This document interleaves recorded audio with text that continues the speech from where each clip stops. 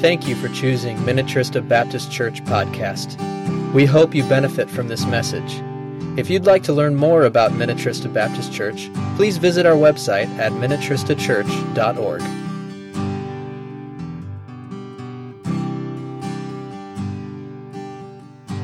We are in the book of Mark still. If you haven't been with us, you're saying, hey, we were in the book of Mark last week. And I said, yeah, we were. And we were in the book of Mark last year. So we're just slowly working our way through the book. And if you have a bulletin, on the back of your bulletin is an opportunity for you to take some notes if you so choose. This is what it says in the back, on the back of your bulletin. The Sadducees do not believe in the resurrection after the dead.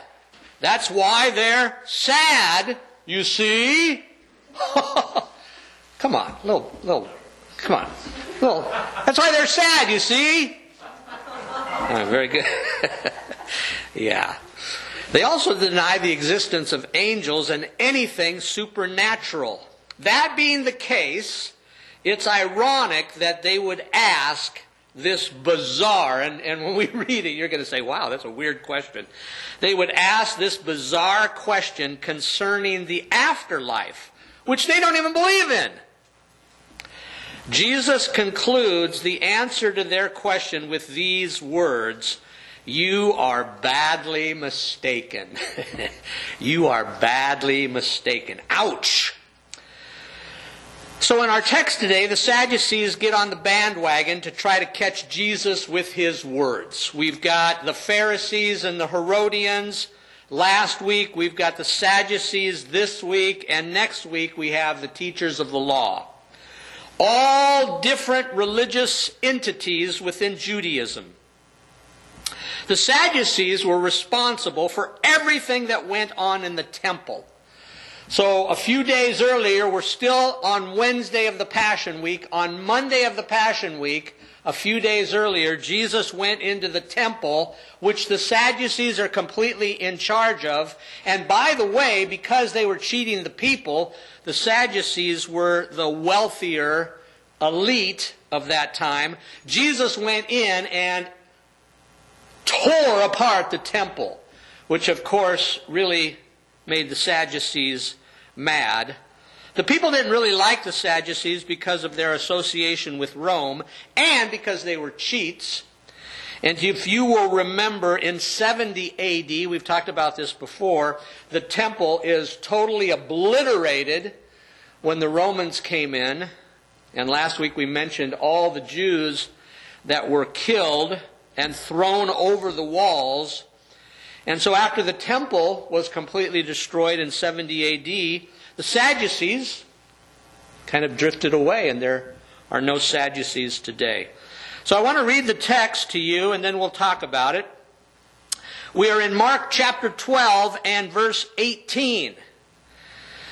So in verse 13, the Pharisees and the Herodians came to Jesus to catch him in his words. And now in chapter 12, verse 18, the Sadducees, who say there is no resurrection, came to him with a question. "Teacher," they said, "Moses wrote for us that if a man's brother dies and leaves a wife but no children, the man must marry the widow and have children for his brother." And then we're going to look at that passage. It's in Deuteronomy, but they go a little bit farther with that concept. Let's see here. Now there were 7 brothers. The first one married and died without leaving any children. The second one married the widow, but he also died leaving no children. It's the same with the third. In fact, none of the 7 left any children. Last of all, the woman died too. I'm not sure I would want to be married to that woman if all those husbands died, but in the end, she dies too.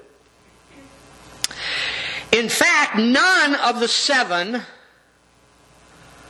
left any children, and last of all, the woman died too.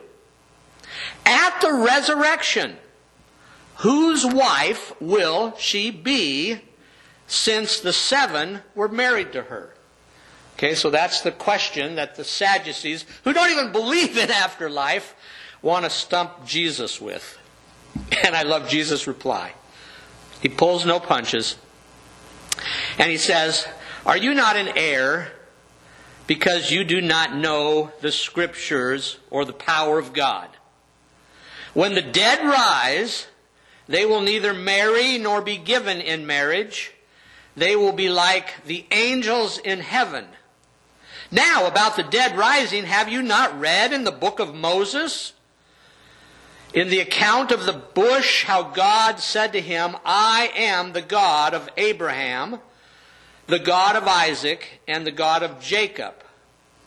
He is not the God of the dead, but of the living. You are badly mistaken." All right, so that is the reading of God's Word. Some thoughts. The first one is this. The Sadducees were only interested in the Pentateuch. And for those that struggle with spelling, I put it up there. That's not a word we say much. It's not a word we spell much. What the Pentateuch is the first 5 books of the Bible. Penta, meaning 5, pentagon, Pentateuch. The first 5 books of the Bible. Genesis, Exodus, Leviticus, Numbers, and Deuteronomy. Those are the 5 books of the Bible. They are called the Pentateuch. The Sadducees only accepted the first 5 books of the Bible. And those of you that maybe this year are thinking of reading through the Bible in a year, some people start that and really are gung-ho at the beginning. Genesis, Exodus. Those are good books to read, good historical books. And then, boom, Leviticus. And that's where a lot of people stop. Well, the Sadducees knew Leviticus. All right, they knew Leviticus. And the one thing that delineates them from the other religious leaders that we're going to be talking about, and we have talked about, is they don't believe in the resurrection of the dead. Basically, their belief is when you die, that's it. You're gone. You're annihilated. There's no more you. You're history. You're dust. Nothing. So really, no penalty for bad behavior for the Sadducees. No reward for good behavior. Because there's no afterlife. And really, there is absolutely no need, if there's no afterlife, for a Messiah. So their question is odd, and as I shared, their question stems from Deuteronomy chapter 25, verses 5 through 10. And so they start off in verse 19 of chapter 12, "Teacher." It's a form of flattery, just like the Sadducees and the Pharisees and the Herodians last time. "Teacher." If you were a rabbi, it was a form of flattery to be called teacher. And they said, "Moses wrote for us." So Moses, the writer of the first 5 books of the Bible, that's their spot, that's their text. Moses wrote for us. And Moses wrote this in Deuteronomy chapter 25, verses 5 through 10. So let's take a look at that. And we'll see how Moses wrote this and how the Sadducees take what Moses wrote and then add a few things to it and come up with their question. So in Deuteronomy chapter 25, verse 5, "If brothers are living together and one of them dies without a son, his widow must not marry outside the family. Her husband's brother shall take her and marry her and fulfill the duty of a brother-in-law to her. The first son she bears shall carry on the name of the dead, on the name of the dead brother, so that his name will not be blotted out from Israel." And we'll explain what that means.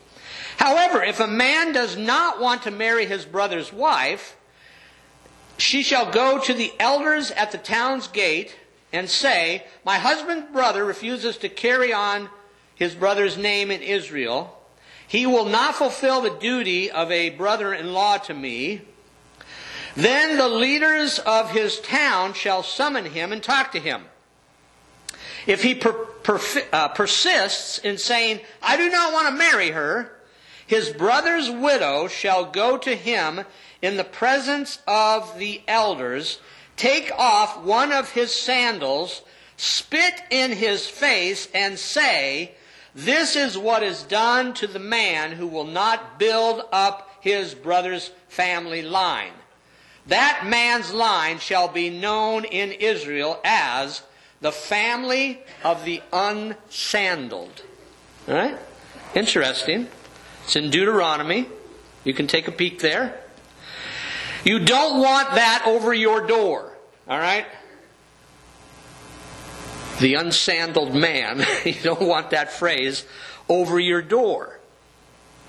And so the idea here is that if a widowed woman does not have children, then her husband's inheritance of the land will be lost. And this is really about land, all right? It's really about land. If the widowed woman does not have children, then her husband's inheritance of the land will be lost. Families needed children to perpetuate their inheritance. And so this woman whose husband died needs to have another husband so that she can have children, so that they can continue to receive the land that Moses gave them as an inheritance when they went into the promised land.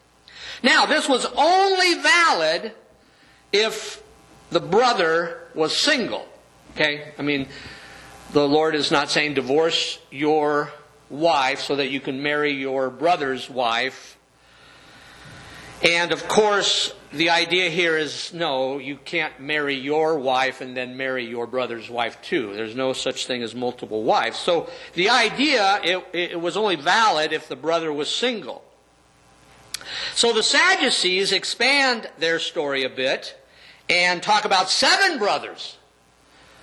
7 brothers marry this woman. None of them have children. In the end, they say, whose wife will she be, since the 7 were married to her in heaven?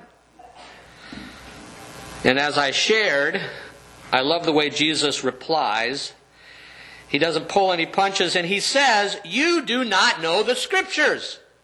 Sadducees, you do not know the Scriptures. You're ignorant of what the Bible says. My Bible says, you are not in error because you are not in error because you do not know the Scriptures or the power of God. You are in error because you do not know the Scriptures.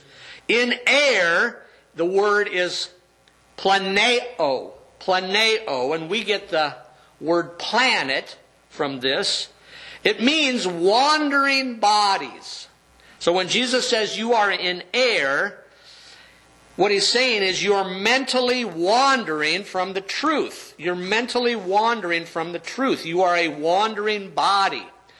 In Jude chapter verse 13, one chapter in Jude 13, we are told that the false prophets were called wandering stars. Wandering stars. So Jesus tells these religious leaders that they don't know their Bibles. Had they known their Scriptures, they would know God promises resurrection. And he also adds to that, not only do you not know your Bibles, but you do not know the power of God. You do not know the Scriptures or the power of God. If God can create the heavens in 6 days, Genesis, that's your book, Moses. Moses wrote it. That's your book, Sadducees. If God can create the heavens and the earth in 6 days, he is capable of sorting out husbands and wives in heaven if that were important. So then Jesus goes on in his answer to the question, affirming what is important.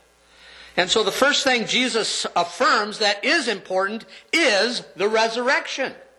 The resurrection. Jesus says in verse 25, when the dead rise, he's talking about the resurrection. Afterlife is taught in both the Old Testament and the New Testament. Psalm 16, if you want to turn there, you certainly can. Psalm 16 and verses 9 through 11 talk about the resurrection.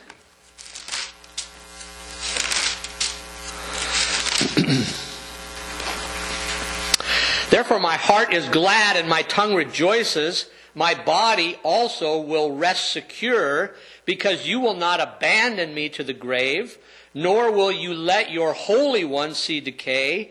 You have made known to me the path of life. You will fill me with joy in your presence, with eternal pleasures at your right hand. Isaiah 26 verse 19 says, your dead will live, their bodies will rise.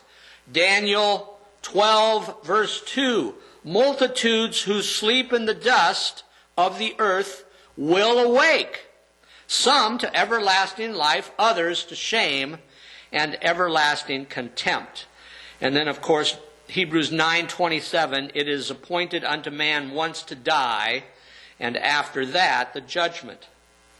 So Jesus affirms the resurrection of the dead to the Sadducees in his answer. And then he also affirms the existence of angels. Remember, I told you the Sadducees don't believe in angels. They don't believe in afterlife. They don't believe in anything supernatural. Jesus also affirms the existence of angels. He says, when the dead rise, they will neither marry nor be given in marriage. They will be like the angels in heaven. No need to procreate in heaven, because nobody dies. And so we will be like the angels in heaven. And in heaven, the angels are eternal. The angels are glorious. The angels are powerful. We're told the angels are heavenly. But in heaven, angels do not cohabitate or reproduce. Which brings us to the other thing that Jesus affirms. Family ceases to exist in heaven. And as I shared, no need to procreate because nobody dies in heaven. So in heaven there will be no need for marriages. Now today is Valentine's Day, so if you're here with your spouse, when I say in heaven there will be no need for marriages, please don't say yes. All right? You ought not to do that if you're here on Valentine's Day with your spouse. What you ought to do is look at them in the eye and say, bummer. Bummer. All right? That would be awful. That would be awful. Eve was created to complete Adam, and together God said they were very good. Now, I wrote this down, but this is something that you can think about, because after I wrote it down, I thought, that I read it in a commentary, but then I thought, I'm not sure about that. What I wrote down is this. But in heaven, so Eve was created to complete Adam, and together God said they were very good. All right? We know that, Genesis. But then this commentary said this, and I thought this was interesting, so I want you to think about this. But in heaven, we don't need completeness because we are perfect there. So in heaven, we don't need completeness because we are perfect there. Does anybody get what I'm trying to think about here? Yes. We'll be one with Christ. Okay, we will be one with Christ, and that brings up a whole nother thing. That wasn't exactly what I was thinking about, but that's really the reason we don't need a spouse, because we will be one with Christ. But I was thinking about this, that if on earth God made Adam and Eve to be complete, and we don't need to be complete in heaven because we'll be perfect. Adam and Eve were created before sin, and so they were complete with each other before sin. Why won't we need each other in heaven after sin is taken away, just like Adam and Eve needed each other on earth for completeness before sin. So that was the direction my mind was going, and I don't know that I have a complete answer as to that. Maybe just the commentary, maybe the guy didn't think quite as brilliantly as my mind thinks. Yeah, whatever. But I just think it's interesting. Families, according to this verse here, don't exist in heaven. So you can think about that for a while, and as I shared, some of you may say yes. Others may say, wow, that's awful. Eve was created to complete Adam, and together God said they were very good. But in heaven, we don't need completeness because we are perfect there. Well, Adam and Eve were perfect when God first created them, and they needed completeness. So that just will give you something to think about. The last thing that Jesus affirms, and really he does this through Moses, Moses affirms the resurrection of Abraham, Isaac, and Jacob.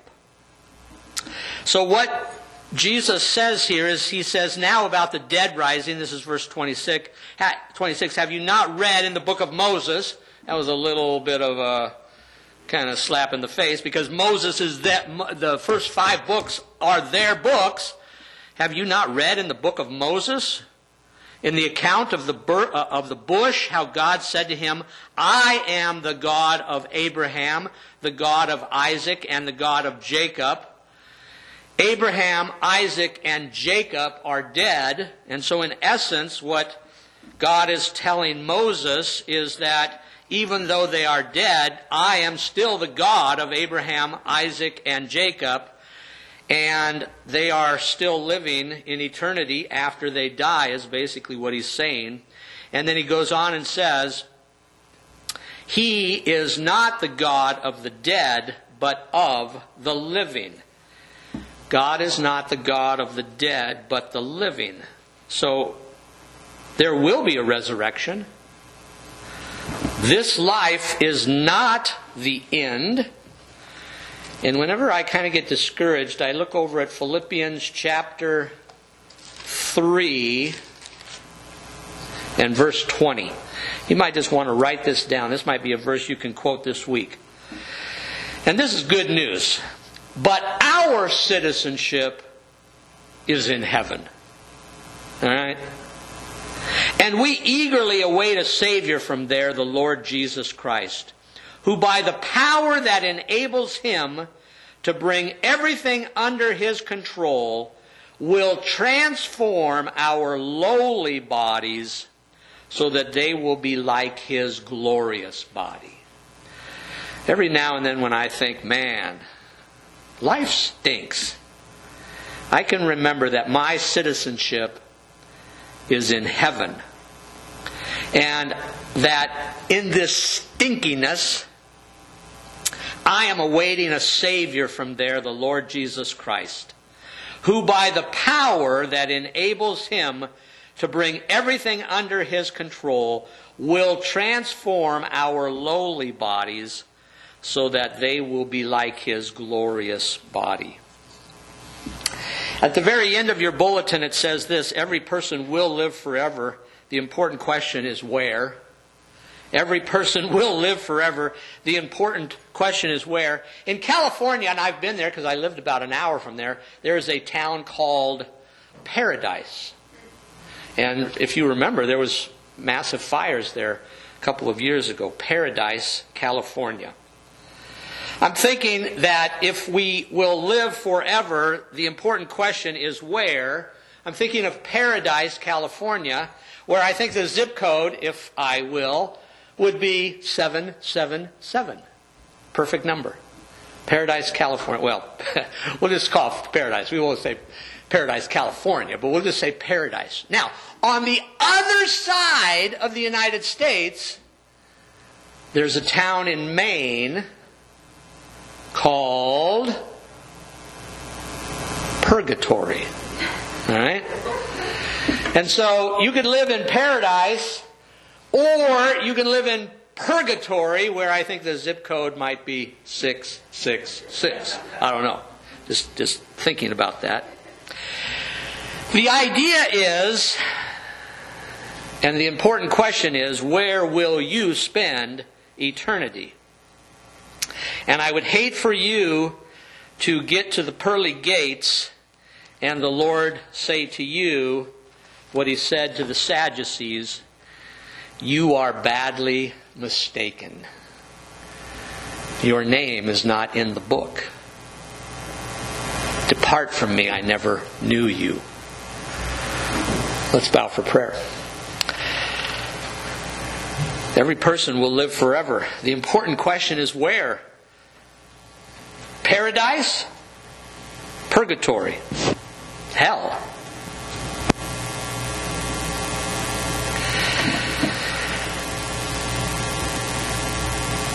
I hope that each of us have discerned where we'll live after we die.